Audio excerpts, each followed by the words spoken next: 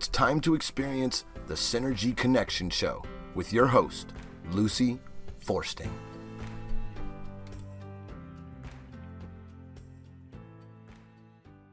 Good morning, everyone. Welcome to the Synergy Connection Show, where we do our best to connect the dots between who we are as physical, spiritual, emotional, and intellectual people.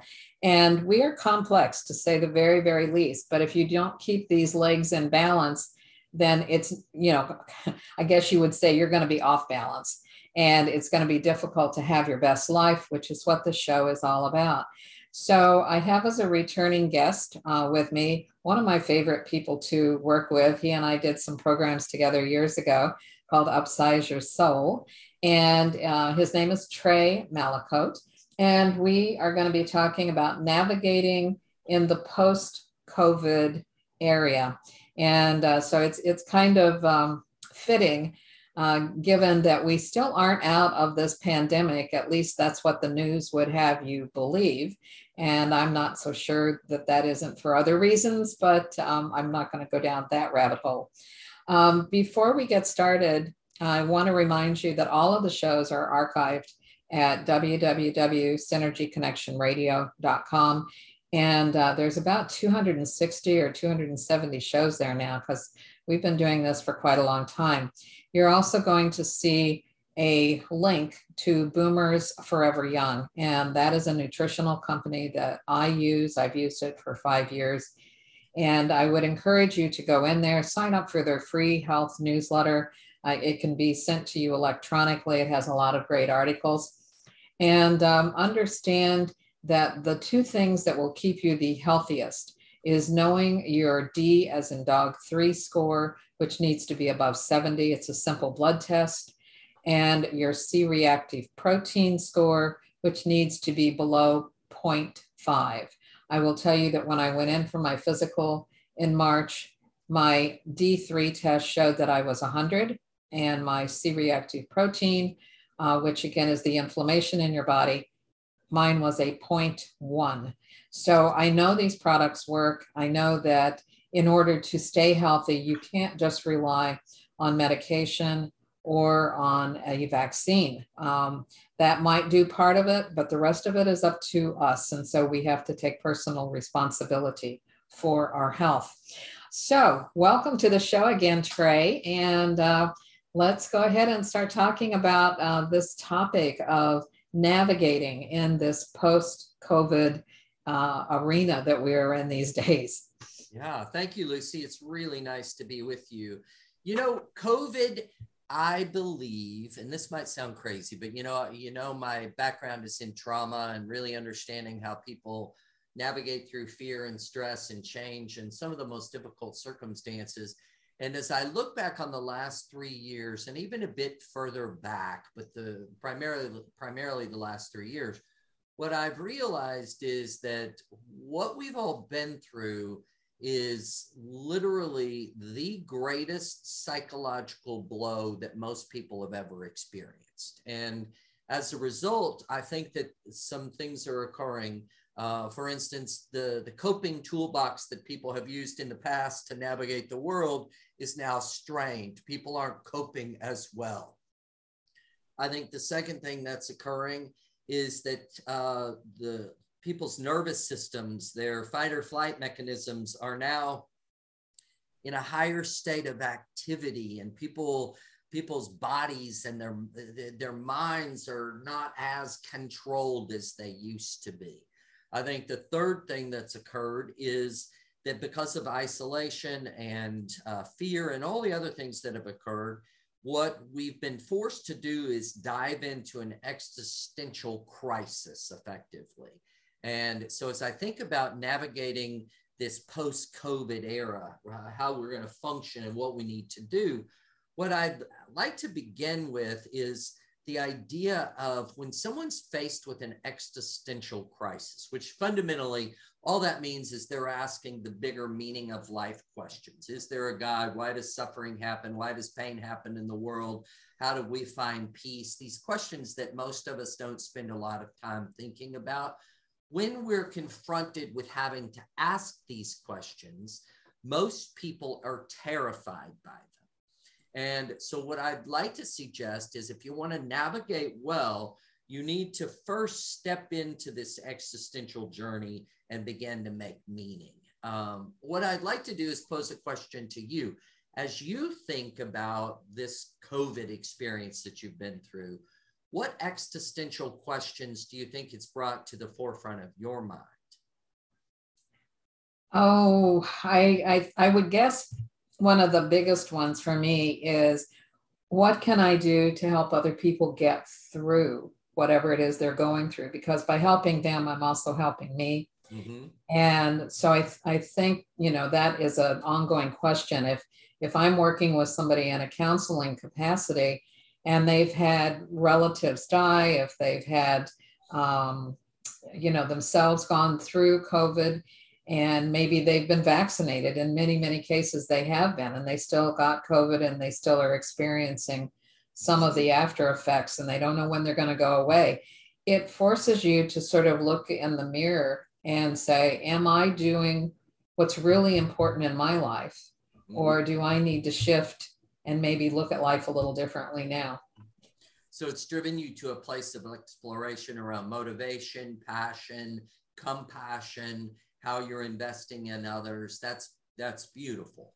Now, if I were to springboard off of that, what I would suggest that people do is, and by the way, we've seen this with the Great Resignation, give yourself the time and the freedom to ask those bigger questions like, what does give me a sense of meaning and purpose and value? How do I want to live my life? Where am I going to find the greatest sense of peace? If I am struggling, how long do I want to allow that struggle to occur before I'm going to make effort to do something different? I think that right now, part of the reason we've seen this mass resignation is that people are saying they want more from life. They want to create joy. They want to create peace. They want a sense of purpose. They want meaning in their lives. And the first step to discovering meaning is identifying what gives you a great sense of value and purpose and joy, and then looking for ways to stand in that on a regular basis. Now, herein lies the challenge, though.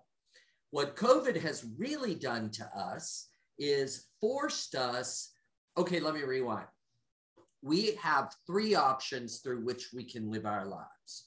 We can live through a past orientation, which is based on how the world should have been, what you did, how you acted, what you thought, what you wish you would have done, what you could have done. It's referencing your world through a lens that's evaluative based on your past.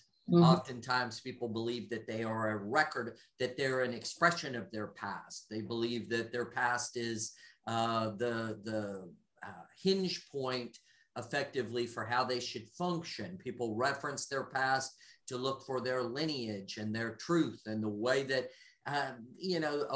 people keep their past in the forefront of their minds because they think they're going to forget something. But the truth of the matter is you've already lived it. And so if you're in a past orientation, you will always be stuck in a place of compare and despair. Right. We've got to move out of that. The other option that people often employ is looking at their future.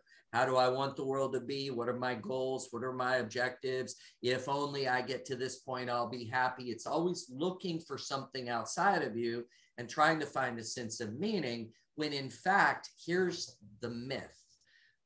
If we're fixated on our future, we're fixated on an illusion. And so people can have goals and objectives for their lives and a desire to make their lives look and feel a certain way. But ultimately, that's a futile attempt to control something that we really can't control. So our future as an illusion is a place that's we're wasting time when we're stuck in our future. Now, the solution in terms of navigating through this COVID experience is to learn how to stay really, really present. And in so doing, we then are able to say, what am I consciously creating right here, right now? How am I functioning? What am I thinking about? What conditions do I hold? What judgments are impeding upon me? What expectations do I have? And how can I live so presently that I'm literally creating every experience? And I believe that to get to the present is the fastest way to eliminate the external fears of the past or the future. So I want to draw people to a place where they say, how am I consciously creating in the present moment? Now, a question for you, how do you do that? How do you create intentionally?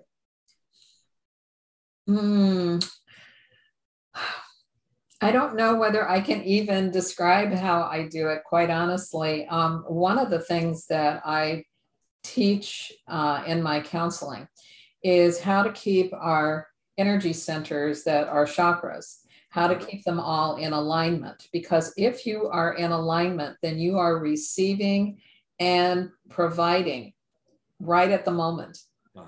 You'll be, I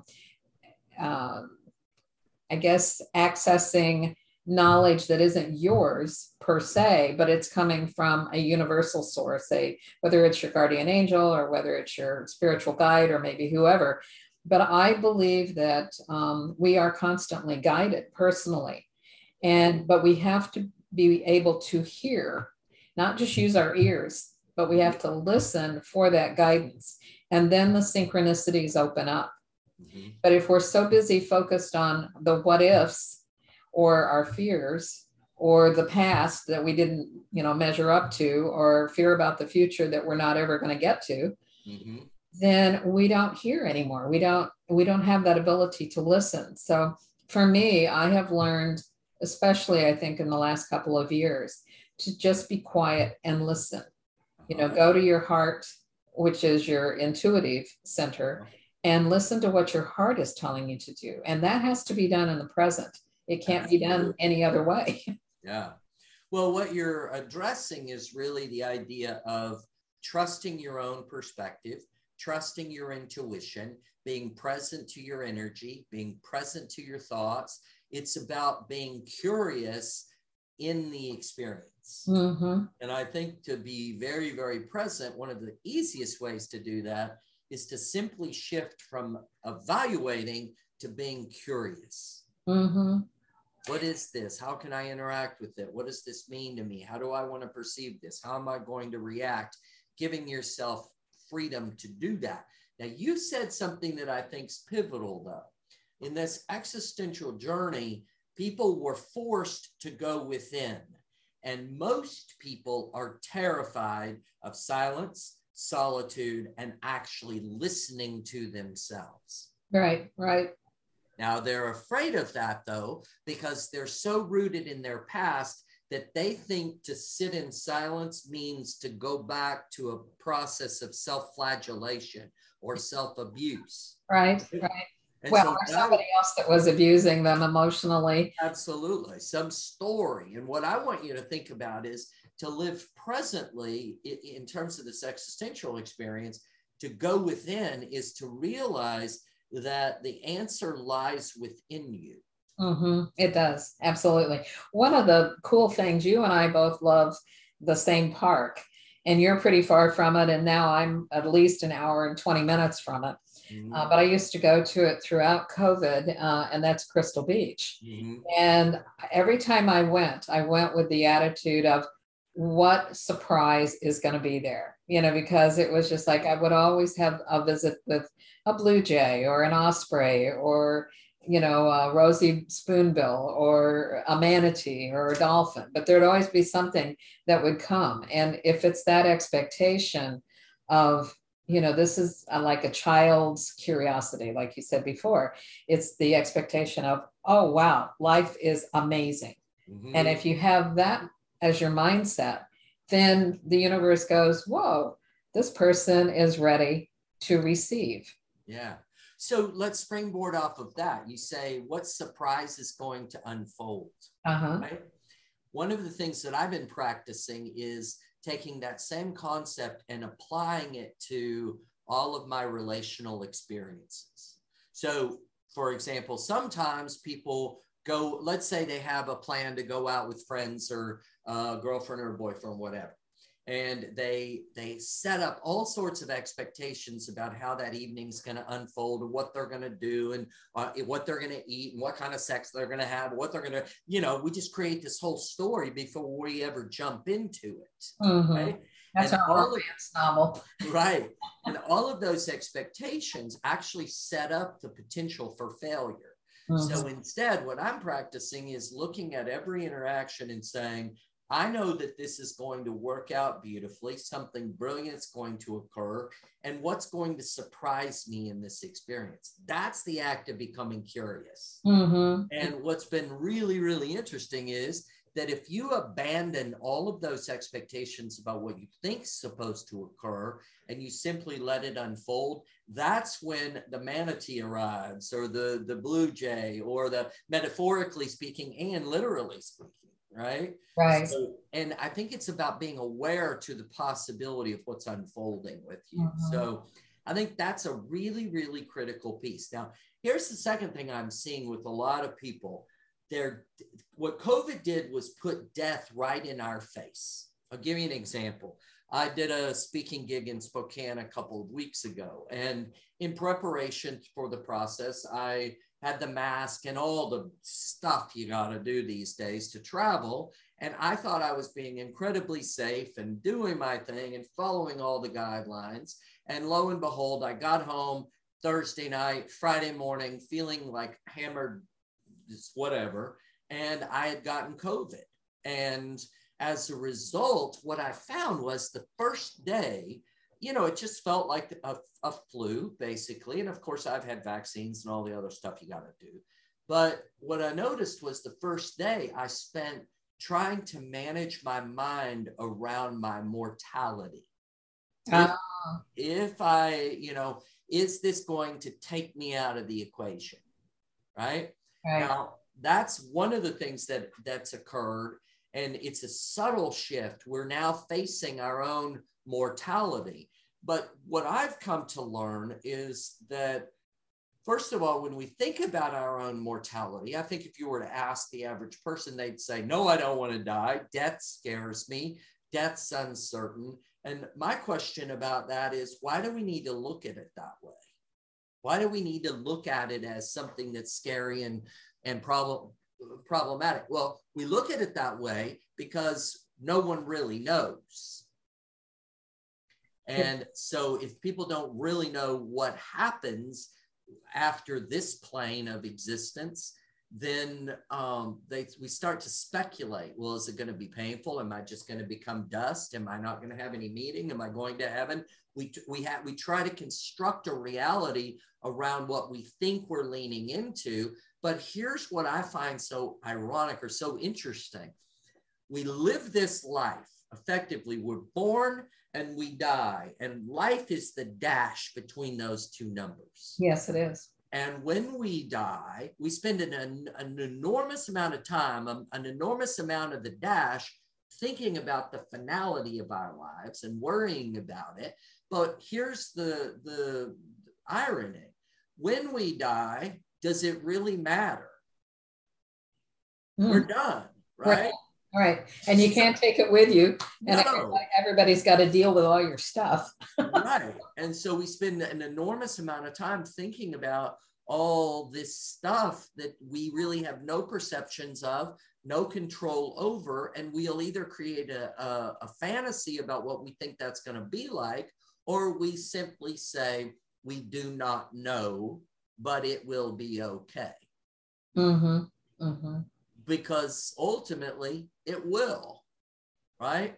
So what I would invite people to think about is, when you think about death and illness, what are your greatest fears? Or is it the idea that your life is over and you're meaningless now? Is it the fact that you might suffer? Is it the fact that you subscribe to this heaven and hell concept and you have that duality in your mind? What does it mean when you die? And if you can reconcile yourself to that idea, you then have a greater sense of peace because you're not wasting all that energy saying, what if, and how's it going to unfold? Right. I've worked in the death industry. That's so crass, but I ran hospices for the bulk of my career. And I watched people really struggle with this existential question, what's going to happen when I take my final breath? And what I would propose is you can spend an enormous amount of time thinking about that, or you can simply live the dash. Exactly. And I think, quite honestly, as we get older, that is something that many people do reconcile with. You know, when you're young, it's all about all the things that you want to do and you want to accomplish and you want to achieve and all of those kind of areas. But I think when you do reach a certain age, and it's going to be a different age for different people, but you just basically relax, hopefully, into life and make the most of each day, you know, realizing that that's really all you can do is make the most of your day. And at the end of the day, ideally, you focus a little bit on gratitude, you know, and what you've been able to enjoy or experience, or, you know, what you're grateful for, you know, at the end of that day. And I have kids even doing that, because, I mean, when you and I are talking, that situation down in Texas just unfolded on Tuesday, you know, and we're recording on Thursday. And it's so tragic because those lives were cut short. But I don't think that I've heard a single person talk about the person who died in anything other than they were angelic. If they were a child, they were always smiling. They lived in the moment, you know, they had fun, they brought joy. I mean, they didn't talk about anything else. Right. And that is probably what our life ideally is. It is one that we experience joy and happiness, and we give that to others. That's exactly right. So let me use that example to springboard. So I have a friend that called last night, and she was wound up about the shooting in Uvalde. Now, don't get me wrong. I have deep compassion for those families and the people that were affected. I've responded to shootings. I've seen the tragedy. I understand the impact. And I also know that as we look onto that circumstance, we take on emotions deliberately. So going back to the example, she was all wound up about it. And although I want to listen to her and want to feel her sadness and sorrow, there's another side of me that wants to say to her, it didn't impact your life.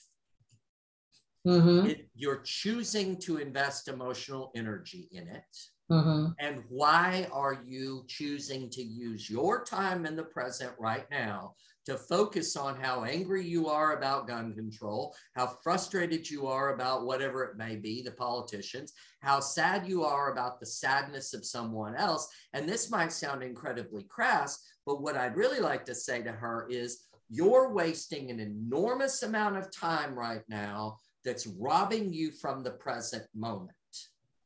Exactly. Right?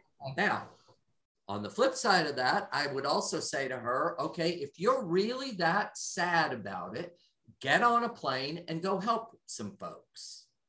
Or if you're really that angry about it, I don't really care what you put on Facebook. Right. Do something to lobby the gun manufacturers. Do something to influence. Get off your ass and do something. Exactly. And how many people do you know? Because I know a lot of them who talk and they don't follow with any action whatsoever to make a difference. And I had a young man I was speaking with this morning in a counseling session who is in a capacity where he truly can begin to make lives better because of what he's able to do. And so we talked about this. Talked about the fact that, you know, this is just totally amazing.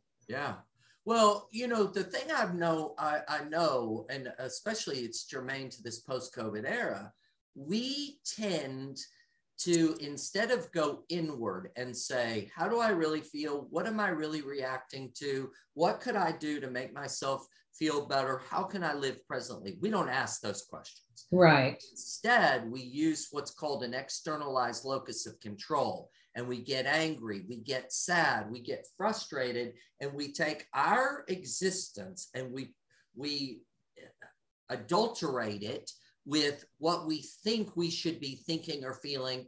You know, granted, for me to say, I understand Mary, that you're upset about something that happened in Texas. I get that. But I also know that you're choosing to be upset. Mm-hmm. Stop choosing to be upset or do something about it. Now, let me liken that to another example.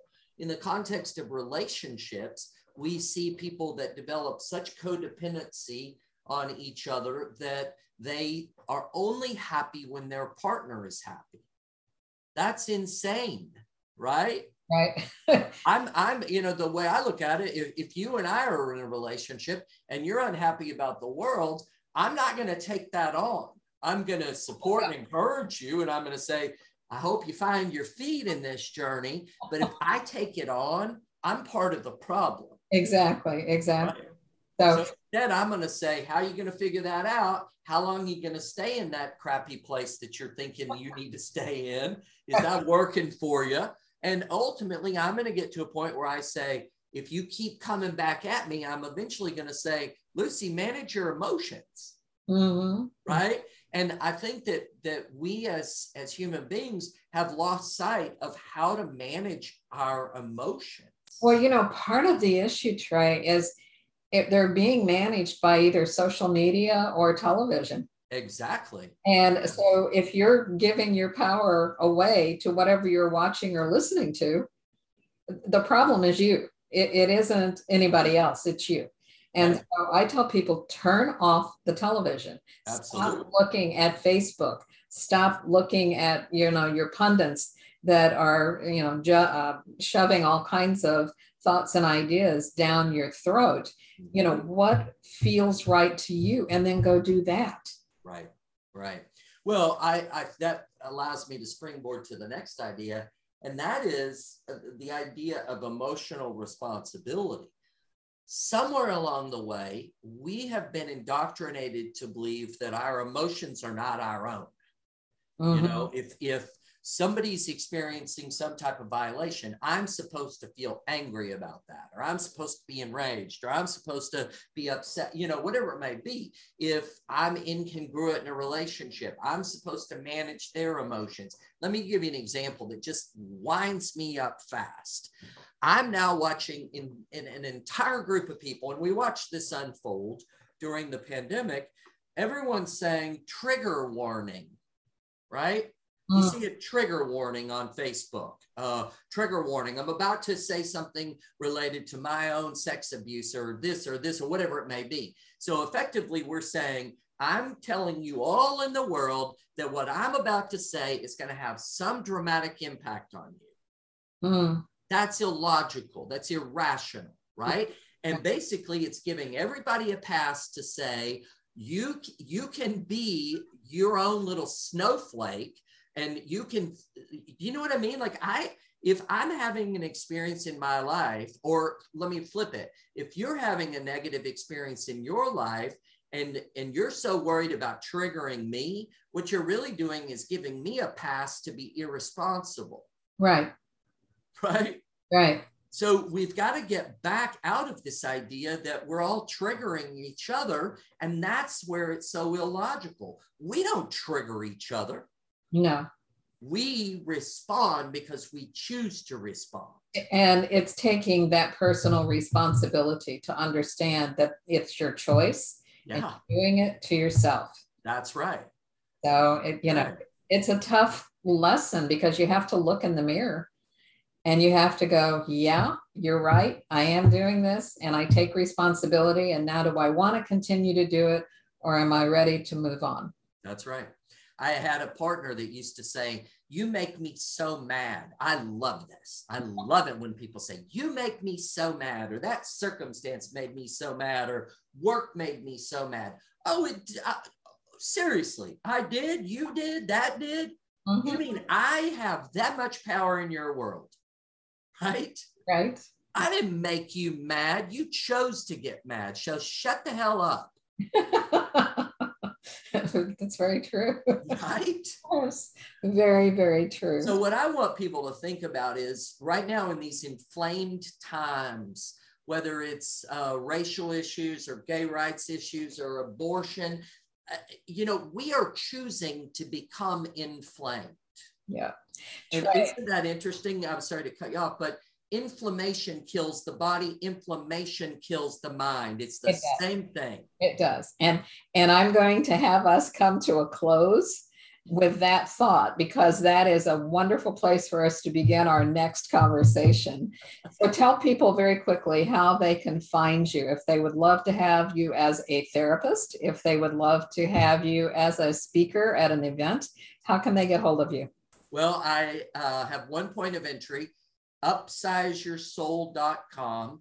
And that's where you can download all sorts of things I've written, helpful guides, journaling resources. And if someone's interested, that's the best way to get in touch with me. Lucy, I'm so grateful to spend some time with you today. And thank you for doing the great work you're doing. Thank you for doing the great work you're doing. I am so glad that our paths crossed all those years ago. Yes. And we have remained in touch, and I think we're both incredibly good friends. So absolutely. All right. Have a beautiful afternoon. Thank you, Lucy. You do the same, and we'll see you in a few months. Boomers Forever Young is really making a name for themselves as an exciting nutritional company with products that really work. People from all over the country are starting to take notice. Their whole person approach to health and wellness, combined with their unique array of powerful natural health products, are setting them apart from all the other companies in the nutrition industry. Their customers love the one-on-one free consultations and the results they experience. Sound a little too good to be true? Then go online to boomerboost.com today and sign up for a free consultation with a product specialist, or just give us a call at 1-800-861-4609. Again, that's boomerboost.com, or call 1-800-861-4609 to join the thousands already experiencing the benefits of Boomers Forever Young products.